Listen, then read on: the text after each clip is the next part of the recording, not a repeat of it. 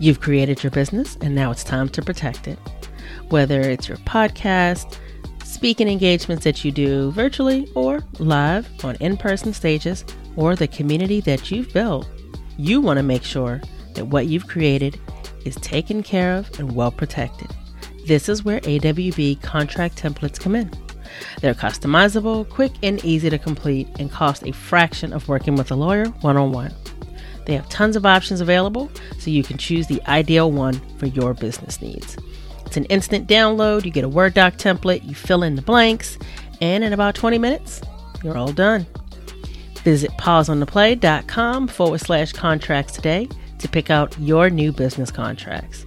And when you check out, be sure to use the code PLAY for 20% off your contract purchase. That's PLAY in all caps for 20% off.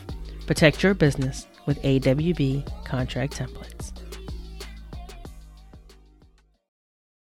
I'm thinking about what it would be like if we actually changed our systems so that they serve us in our human lifespans as an ultimate good, as opposed to constantly trying to fit ourselves into a system that is really all about resource management.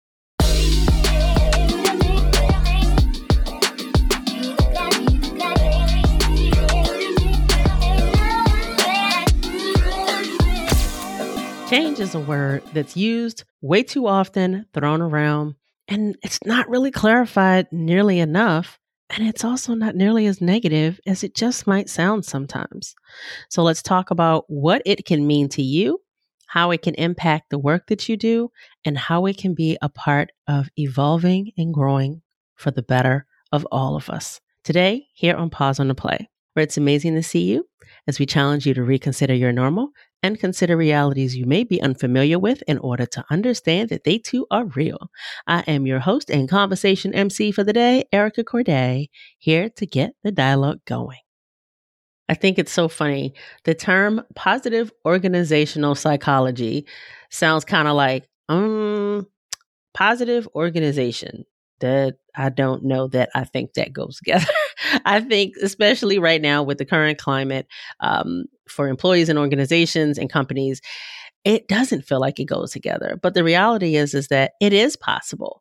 And we have an opportunity to figure out how it can be done differently. And so I have Kim Perkins with me today, and I am so excited to talk about positive psychology, how it shows up in the work that she does, and just really getting into some of the nitty-gritty of change.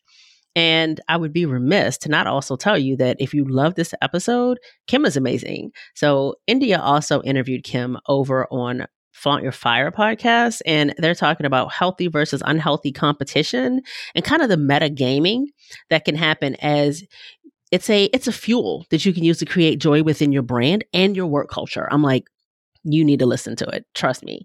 So you'll be able to get some Kim over there at Flaunt Your Fire with India. And today you'll get some Kim with me over here at Pause on the Play. So let's get into it. So I'm extremely excited to have my guest with me today, because the reality is that anytime I get to talk with a Black or brown person and we are talking about things like psychology, I always am like, ooh, I got more questions than this podcast is going to allow. However, let's do this. And so as we dig into positive psychology today, I'm extremely excited to introduce you to Kim Perkins. Kim holds a PhD in positive organizational psychology. She is a former journalist and pro athlete, and Kim has worked with leaders at cutting-edge tech and entertainment companies. Her first book, Winner Take None, is all about the role competition plays in our lives, and it will be out in December of 2021. Welcome, Kim. I'm so glad to have you here. Oh, I'm so glad to be talking to you for the same reasons. I am so excited. I'm like, everything that is your thing that you talk about, I'm like, ooh, it's a lot of stuff to talk about. I'm like, yes, please and thank you. Let's do this. So yay. As we go, I know, right? I'm like, yes, good conversation. I'm here for it. So as we get started, I would love for you to tell us a little bit about who Kim is, not just the bio, not just what you do, but who are you as a human? It's such a great question and so hard to answer, right? For yourself. I Sometimes know. it seems like other people see us better than we do on our own. But, I've been, I'm a person with many different interests and phases in my life. I like a lot of people who consult, I've been through a lot of different phases. So but what's remained is I've always been a writer. I've always been an idea person. And I've always been really interested in getting below the surface level. And so part of what has driven me in my life and continues to drive my work is just a feeling that we have to go deeper in order to solve some of the issues before us now. And that just sort of going with the standard answers and the standard way of looking at things is not going to be enough. And so for my work as a writer and, as a psychologist, that's pretty much what's top of mind for me these days, Now, that being said, I think that anyone that does anything within the space of psychology, like you're always going to have your way of doing things. So I'd love for you to share how it is that you define what's positive psychology. What does it mean to you? So, positive psychology is a study of optimum experience. So we're thinking about what good is for human experience and what we want to have more of and how we can optimize it. And that is something that has a lot of applicability because people want to buy that. People want to know what that is. But at the same time, it's a really difficult thing to say that this is what good is for all of humanity based on just our little sliver of Western respondents to psychology. You know what I mean? Absolutely. And I think what you said is important because I think it's what we think something is and it's what it actually is. And it's being able to figure out where that space is kind of in the middle where it's like, well, you're not wrong to think that, but let me give you some additional context to go along with it. Yeah, exactly. It's also the thing that, like, what do you want? Like you said, if they don't want to buy it, if they're not interested, they don't want to learn it. It's like, well, this isn't going to work very well. It's true. And so, like, for example, in positive psychology, and this is both, to me, the promise and the frustrating thing about positive psychology is, so a lot of people know about gratitude and maybe keeping a gratitude journal or having a gratitude practice. Sometimes you say, before you go to bed, you'll say a couple of things of like that you're grateful for during the day, and that this has been shown to help you feel better in general, have more connection in your life. Mm-hmm. And yet at the same time, there's kind of a paradoxical finding that shows that if you do this too much, then you can start to think that all of anything good in your life is as a result of other people's largesse or a happenstance, and start to feel kind of less agency over your life. And that's can play into people's feelings of helplessness and depression. And I would not have even thought of that, but I think and I think it's important to kind of consider that sometimes it's not about this is the one thing and I found that it works and I'm going to do it forever. Sometimes it's like, this is great. I'm going to use this while I need it. And I'll put this in my toolbox for later if this isn't what is of the greatest level of service to me at this moment. I think that is a really good way of putting it. I think it's all, there's a curve where a little is good and too much is too much for all good things. Absolutely. I agree. And all that being said, of course, that's going to take me to a place where all great things happen. Organizations. Yeah. Ooh, yeah. It's really funny.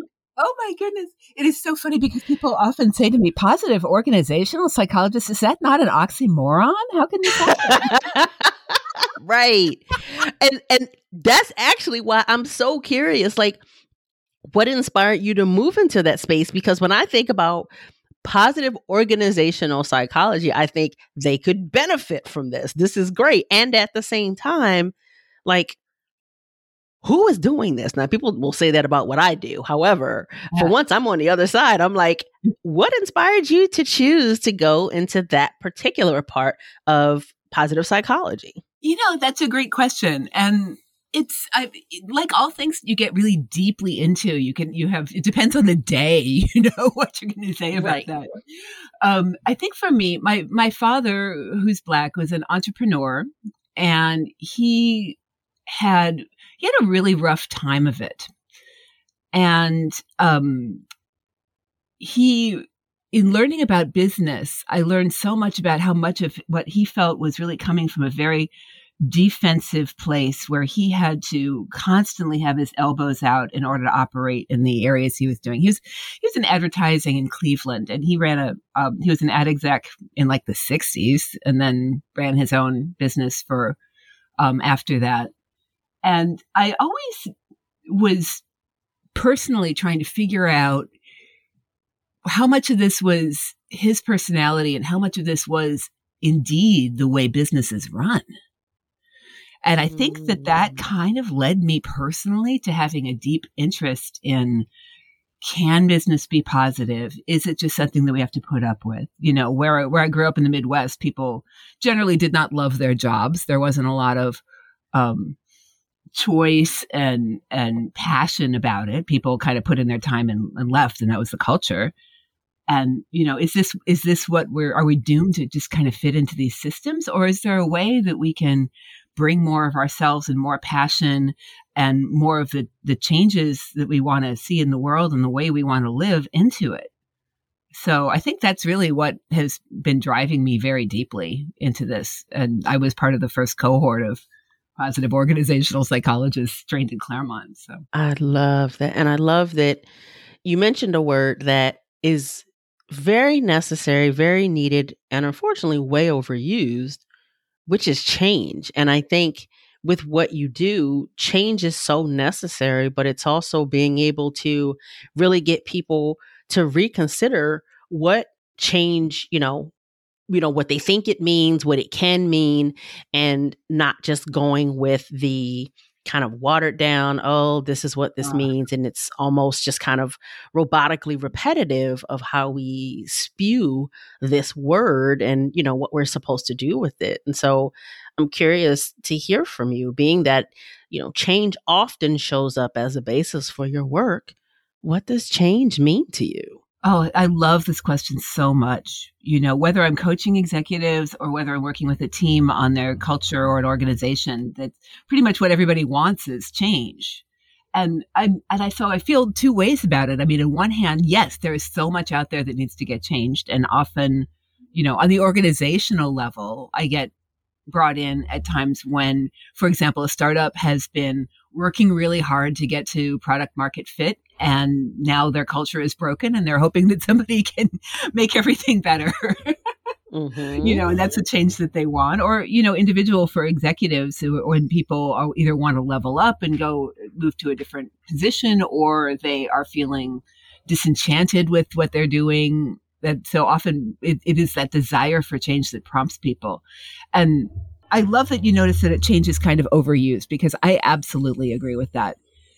I think that in an American way of looking at things is that change is almost like a holy good. You're supposed to always be growing and always be changing and always be doing more and more and more. And I think that a lot of times what I'm asking people to do in coaching is to actually do less, to actually chill out for a minute.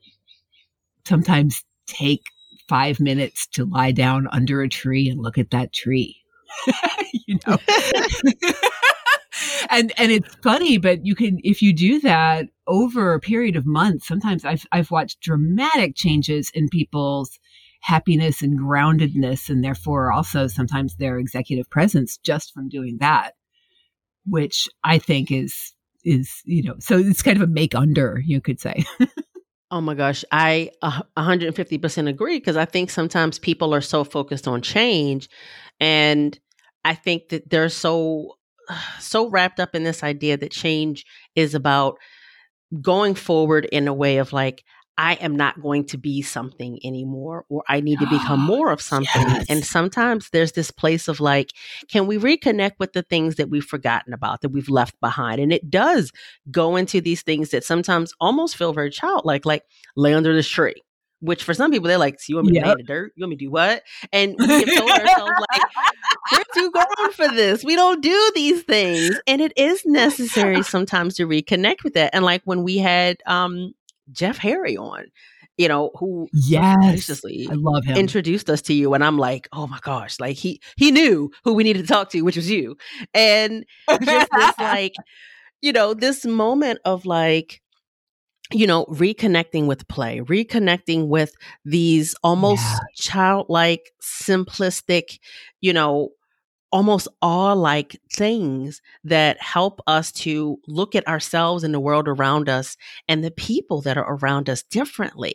And that type of pause and, what some might consider regression, I think it's a reconnection. I think it's so necessary. And It you're is so helping people necessary. like, please do this thing. It's so necessary now because people, our society is set up in a way that we're focused on moving up. And this is really abnormal in the world, abnormal in the history of humankind.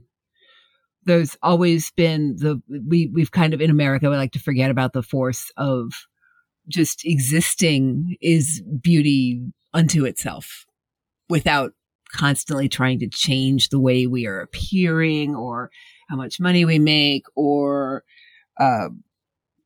relationships or whatever else. To just be in the place you are it feels like a luxury at this point, but it's also, I think, part of the only way we're ever going to start reconnecting and coming together and making systems that serve us rather than us constantly serving these systems of exchanging resources. Well, and you said something there that stood out to me, and it's just like when people are, from an American, mindset, it is this constant change, change, change. What is it like? If you're not changing, you're not growing, you're dying type of rhetoric.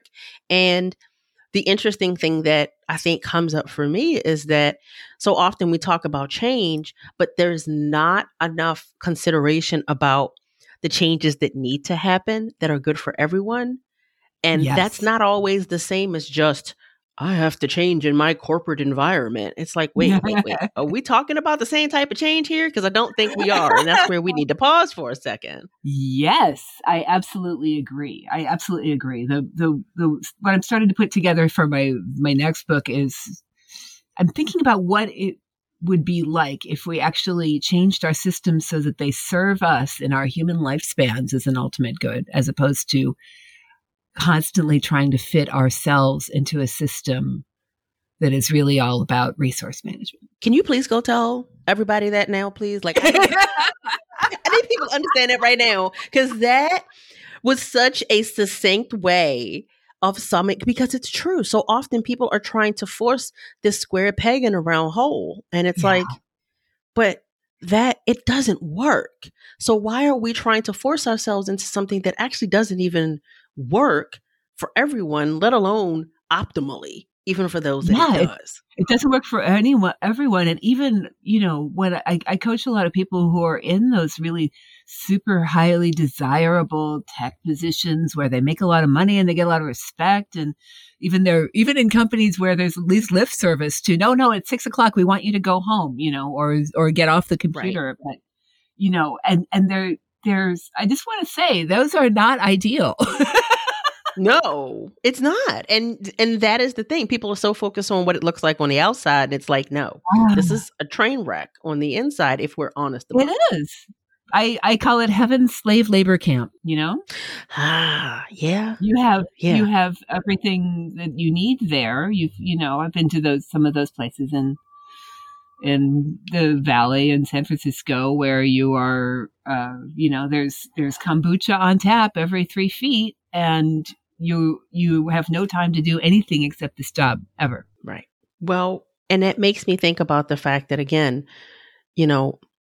change gives us an opportunity to gain collectively, like as a whole within humanity.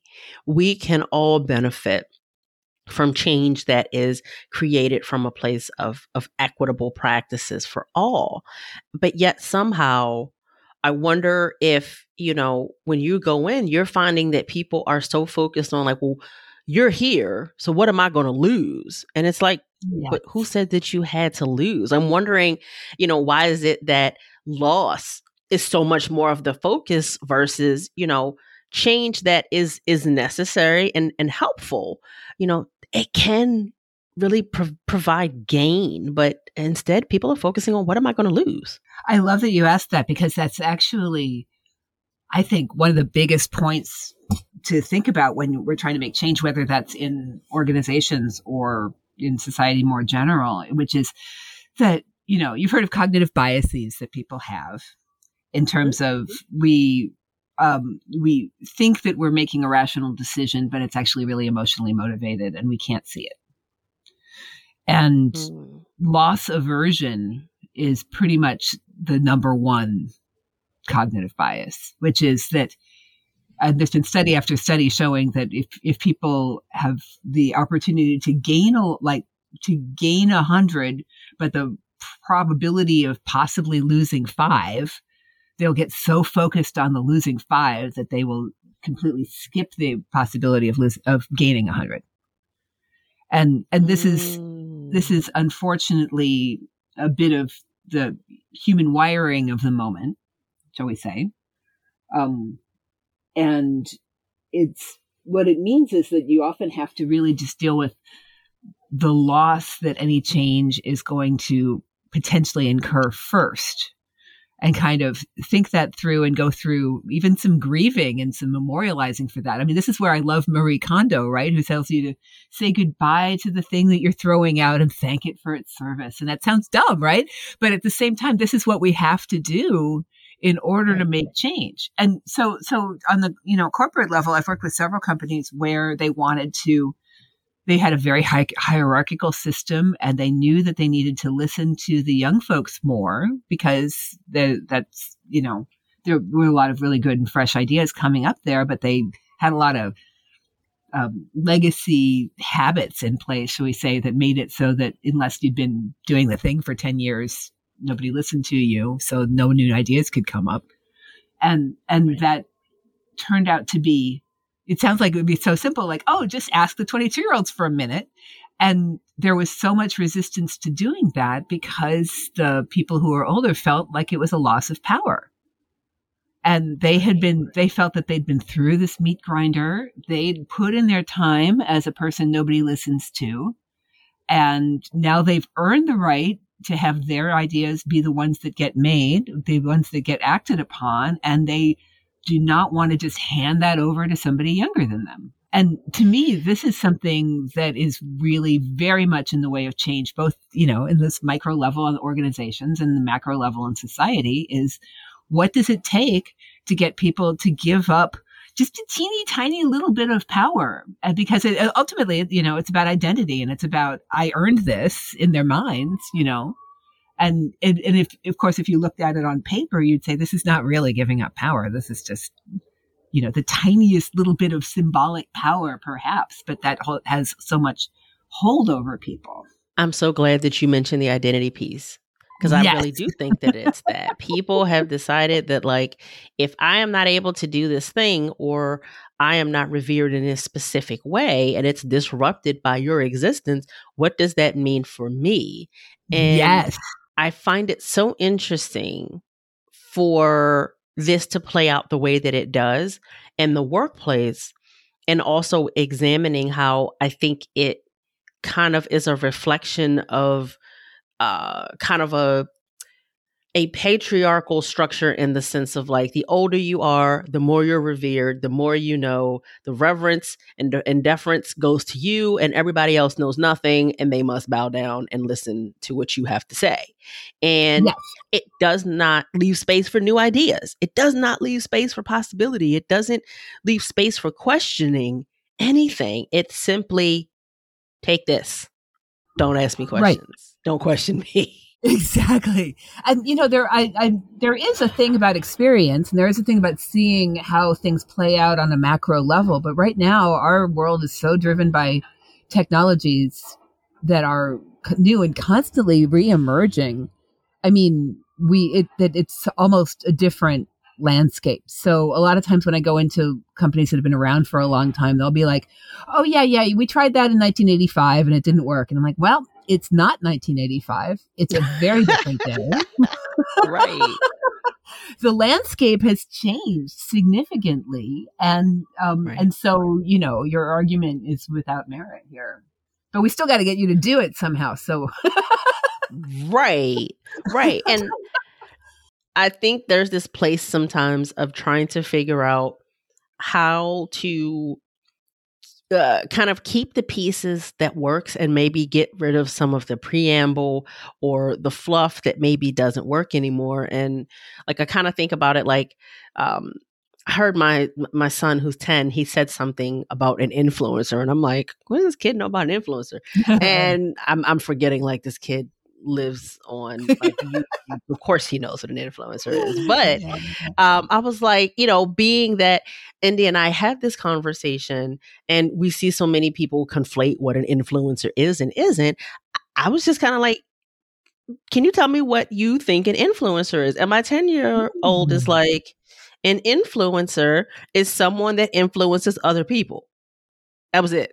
And I was like, can we please go tell everybody else this, please? Because I feel like everybody else is like, you need this many followers. You need a YouTube channel with over 1 million views on your viral videos. And you have to have this kind of body and be able to sell this kind of product. And he understood the simplicity of somebody that influences someone else. And that's it.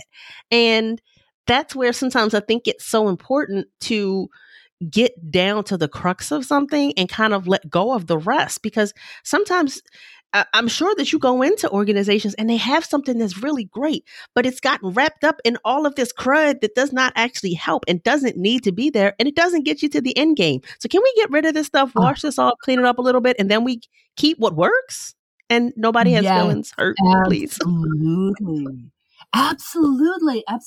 And so there's so much that ends up being sort of, I love the way you put it, just kind of grows up around the original idea. And as an organization's growing and things, happen a lot faster these days than they maybe did 20, 30 years ago.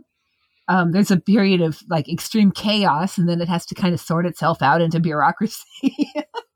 Right. We have rules for doing things because in the beginning, everybody, just the 3 people who are starting this thing, walk over and say, I don't know, I think we should do X, right? Sound good? Okay, let's do it. And then you got 150 people, you can't do that anymore. No. And when you get 500 and 1,000, and so you have to start coming up with ways to create some structure, and that can feel really weird to people. So some people really thrive on the individual level too. Some people really thrive on the chaos of making things happen in a tiny group at the very beginning, and then as soon as there gets to be some bureaucracy, they are disinterested and leave. Right. And so, like you mentioned, like I would be remiss to not ask you, like when people are resistant to the change, and especially when the change is simply growth and evolution and just better ways of doing it for what it is now. Not that what it was wrong, but this is just where we are now, and here's some opportunities. What are some of the ways that you found help people to cope with whatever the perceived loss is in this change process, and really getting them on board with the moving forward of it? The great question. So we could talk all day about this, but here's some quick things. So one thing, I talk about allowing for a grieving process to get used to the idea. A lot of times people say, okay, well, we've decided that we can't use, I like to use this one because it's something everybody can relate to. We're going to not use, Slack anymore. We're going to use this other tool. And it sounds like it should be totally simple to just change over to another tool. And it's actually one of the hardest things you can get people to do, because people have habits and they want to use a certain thing. Right. So with that, you have to, the first thing I always think of is you're going to have to give it a moment. It's not going to be just like on Monday, we're going to do this. So what I've done that's worked for people is to give them a good heads up that we're going to do this. Make sure that they understand what we're responding to in the environment that's making us do this. Not just, the new person doesn't like Slack, so we're not going to do it. But like, some actual reasons that they can see happening in the environment around them. Well, Slack, and I'm just making this up. I don't know if this is true about Slack or not. Slack doesn't have the security we need, or there's too many other people on this and we don't want to have the channels, or whatever it is, to help them understand why you're doing it, so it doesn't just seem like somebody's whim. That's really important. And then to give them a chance to say goodbye to Slack. So we're going to close the channels one by one, and everybody put your last messages up there. To have an actual grieving process, kind of like a funeral for Slack, basically. I really, really, really like that. I'm like, please continue. Cause I'm like, ooh, all of this, because what you said is true. The letting go, the grieving is important. Please continue. Actual letting go. Because otherwise you're asking people to accept a new thing when they're not done with the old thing. And, and then, some of the other things to keep in mind is that some people are going to be really enthusiastic about it, and some people are going to hate it and always hate it. And our attention tends to get drawn by the people who are going to hate it. We say, oh, but Steve isn't going to go for this, or, the big grumblers and the people who are going to complain about it. And you have to not get too attached to them, because they're in your way. There's going to be also people who love it and are all for it. And those are the people you have to focus on, not the people who are going to grumble, even though your attention is definitely going to be pulled in that direction.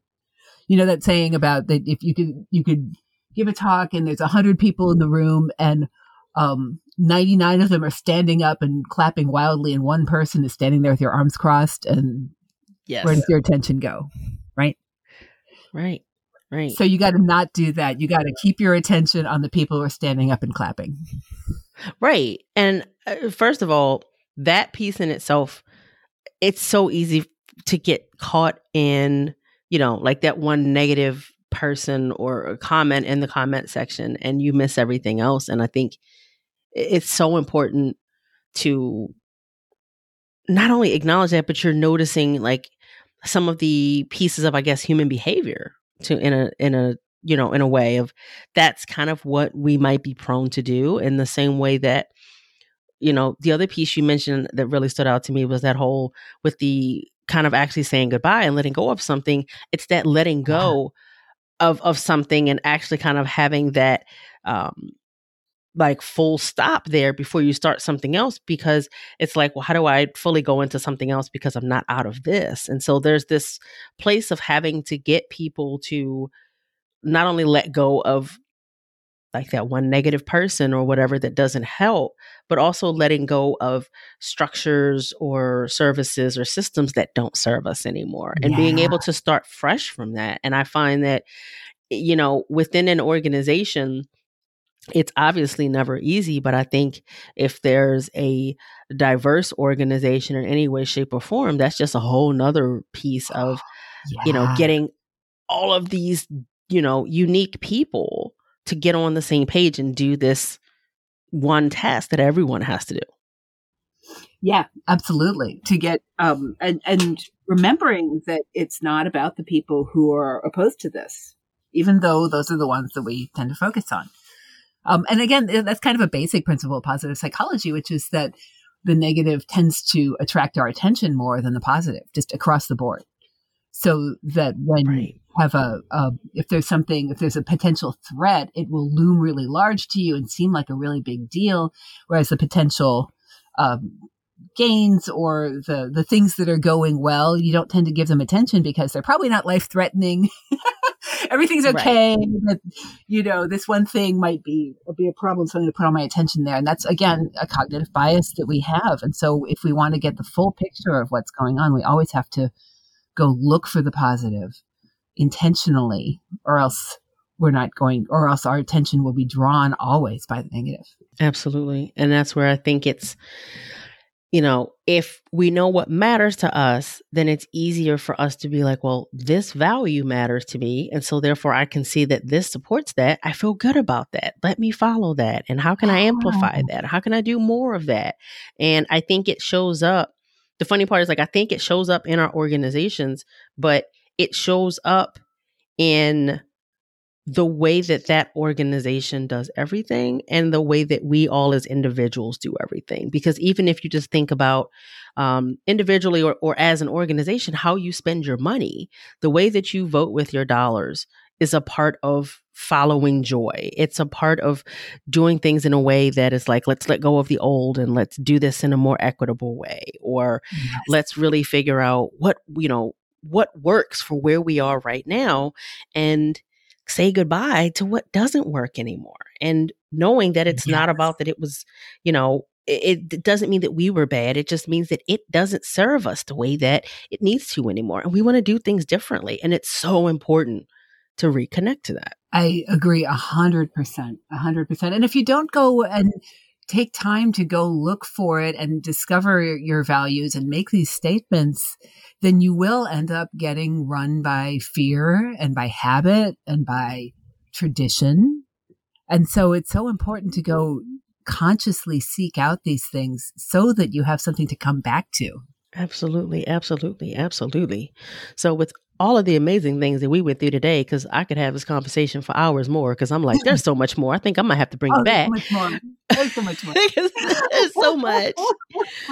If you were to prompt the listeners with one action that you would like them to take after listening in order to create change, what would that one action be? I would say think about who you want to be, not in terms of like what position you want to have or, how the impact you want to have on others, but from the inside out, what kind of experiences do you want to have? What kind of, what do you want the feeling and that you're getting from what you're doing to be? And that is kind of a route that you can come back to so that you can compare to see if you're getting that out of your activities rather than just working on like the externals. You know what I mean? I love that, because I think anytime that we can pause to really connect with how do we want to feel and, what are the experiences that we want to have, and like, who do we want to be on a larger scale, like, ethics wise, our actions and how we care and how we support and how we help and how we think. I think that changes the way that we then show up in all the things that we do. And I think that there's so much power in pausing to really reconsider that for yourself and knowing that you're going to do it periodically. It's not a one and done. I think that that's an amazing thing to do. No, you asked the question. I love it. That's good. Yeah. That was great. And so I would love for people to know more about you, and when your book is out, to come and to get that from you and check that out as well. So tell the listeners where they can find you. You can find me at kimperkins.com. And there's a newsletter you can sign up for there. And there's also, that's probably the best place to find me is there. You'll see a page there for my book, which is going to be out now in May. They pushed it back a little bit.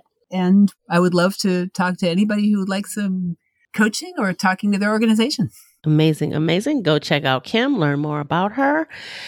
And for everything that you do and for helping people to navigate the sometimes messy middle and evolution of change using positive psychology. We appreciate you, Kim. Thank you so much. And thank you for being here. Thank you so much.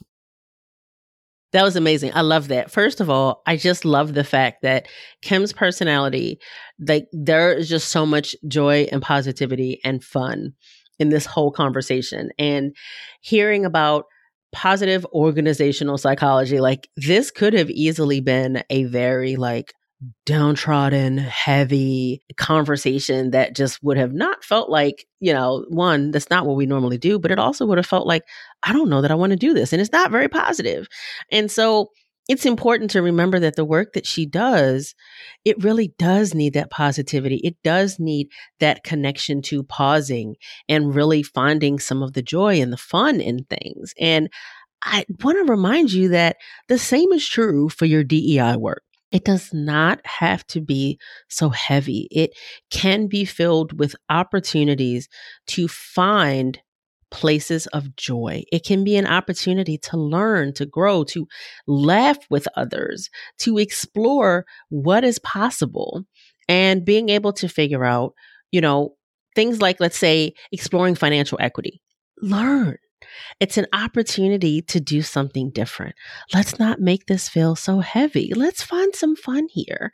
This month in Pause on the Play the Community, we are talking about voting with your dollars. And voting with your dollars is something that, hey, we're going to spend money. So how can we make that fun? We don't want talking about voting with your dollars consciously and ethically to feel heavy. We want you to know what it feels like to pay someone like a Kim to come in and talk with your organization and to get them on a path that is better for them. We want to talk with you about purchasing items that are going to be supportive of your wellness journeys. Like we have a crystal party coming up. And for those of you that don't already know, I love crystals. Crystals are a part of my wellness practice, and that is one way that you can vote with your dollars by supporting businesses and causes that matter to you, by supporting brands and causes that matter to you with your money, with an ethics lens involved. I'm telling you, life, work, gifting, psychology, all of these places can have more fun than what we sometimes think. So in order to learn a little bit more about what we are talking about this month and being a part of the conversation, come on over to pauseontheplay.com/community. Join today so that you can be there as well. As always, I love being here, having this conversation with all the amazing guests that we're so fortunate to bring, and being able to question things differently, to reconsider what we've told ourselves are normal, and to support and not separate. Together, we can continue getting more people to drop the veil as they challenge their thoughts, feelings, and actions. So, until the next time, keep the dialogue going. Bye.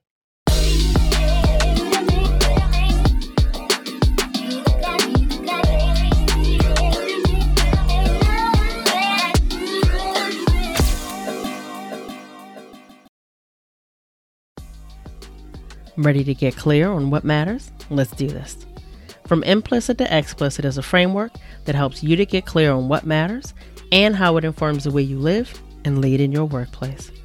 Whether it's focusing on the team building and connection that can happen when you talk about what matters to you as a person, or how it informs the outcomes that you seek in your business, it can all completely change the game. Having clarity on what your values are and how this shapes the way your work creates the foundation for every action that you take, and then sharing this information across your team explicitly. This is what creates confidence and integrity in what it is that you are creating and sharing with the world. Visit pauseontheplay.com/explicit to learn more about this collaborative and interactive workshop and sign up today. Ready to lead through your values?